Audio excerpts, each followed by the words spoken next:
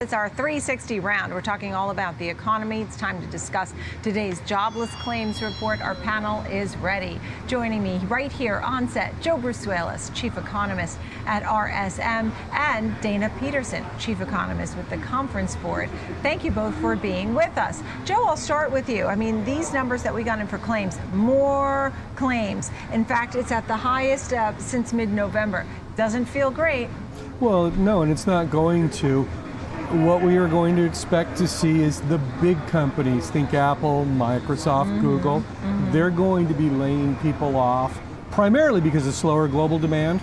And we do think that by the end of the year, the second half of the year, what we'll see is about 150,000 on average in the monthly jobs report and rising initial claims.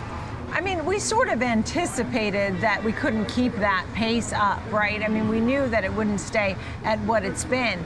But Dana, the concern here is that it's not just staying stagnant. Now we're going to start seeing some layoffs, claims on the rise, slower hiring. We heard from Apple talking about that. Ford talked about that. Dana, your thoughts? Well, yes, we do expect there's going to be some degree of layoffs coming forward, but I think they're going to be not as bad as we saw certainly during the pandemic or even back during the 2008 crisis, because we have incredible labor shortages and people are still quitting. And so I think a lot of businesses are going to try to hold on to their workers. They might take down the job ads and maybe scale back plans to hire more people. But certainly I think that businesses, we're probably not going to see a huge jump in the unemployment rate because businesses, again, are still needing workers. You said recession, right? By year end, Dana? Let's just put it right on the table here. Yes, the Conference Board is forecasting a shallow and relatively brief recession, probably the end of this year into early next year. That's, quite fungible. It'll be flanked by weak growth and high inflation on both sides. But still in all, we were originally thinking that the unemployment rate would continue to fall. We now think it's probably going to stay about where it is, maybe tick up a little bit, again, because businesses will pull back somewhat.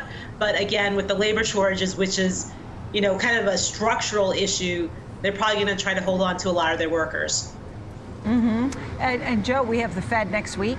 We're going to hear from the Fed next week. We're likely to still see 75 basis points. We haven't heard anything different. But you're looking at the different sectors, rate-sensitive sectors. Tell me about the Fed's moves, our economy, and some of these sectors that are on your mind. All right, so we're going to get a 75 basis point Bitcoin hike. I think by the end of the year, we'll be between 3.25 and 3.5. So what does that mean? Rate-sensitive sectors, autos, housing, as well as tech, you're going to see probably a slower pace of labor demand. The one sector that I'm now really concerned about is housing. We've seen the starts roll over. You're going to see real weak demand probably through the middle to end of next year. And so that means, layoffs in housing construction.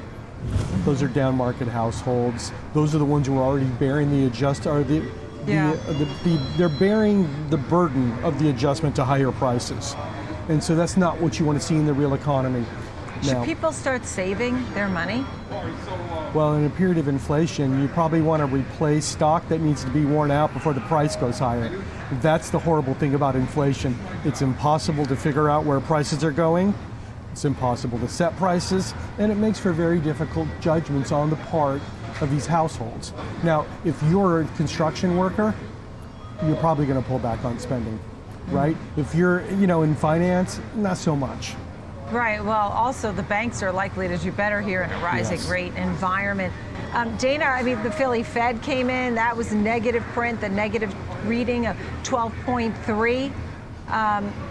We're getting in different pieces of, we got housing, slower housing, but still very high prices.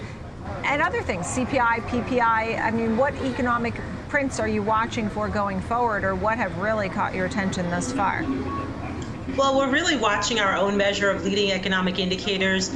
It came in at -0.8 this morning, and it's the fourth month that we've seen it decline. And so it's telling us that we're heading into a slowdown. So we're not really surprised by any prints that are not so great.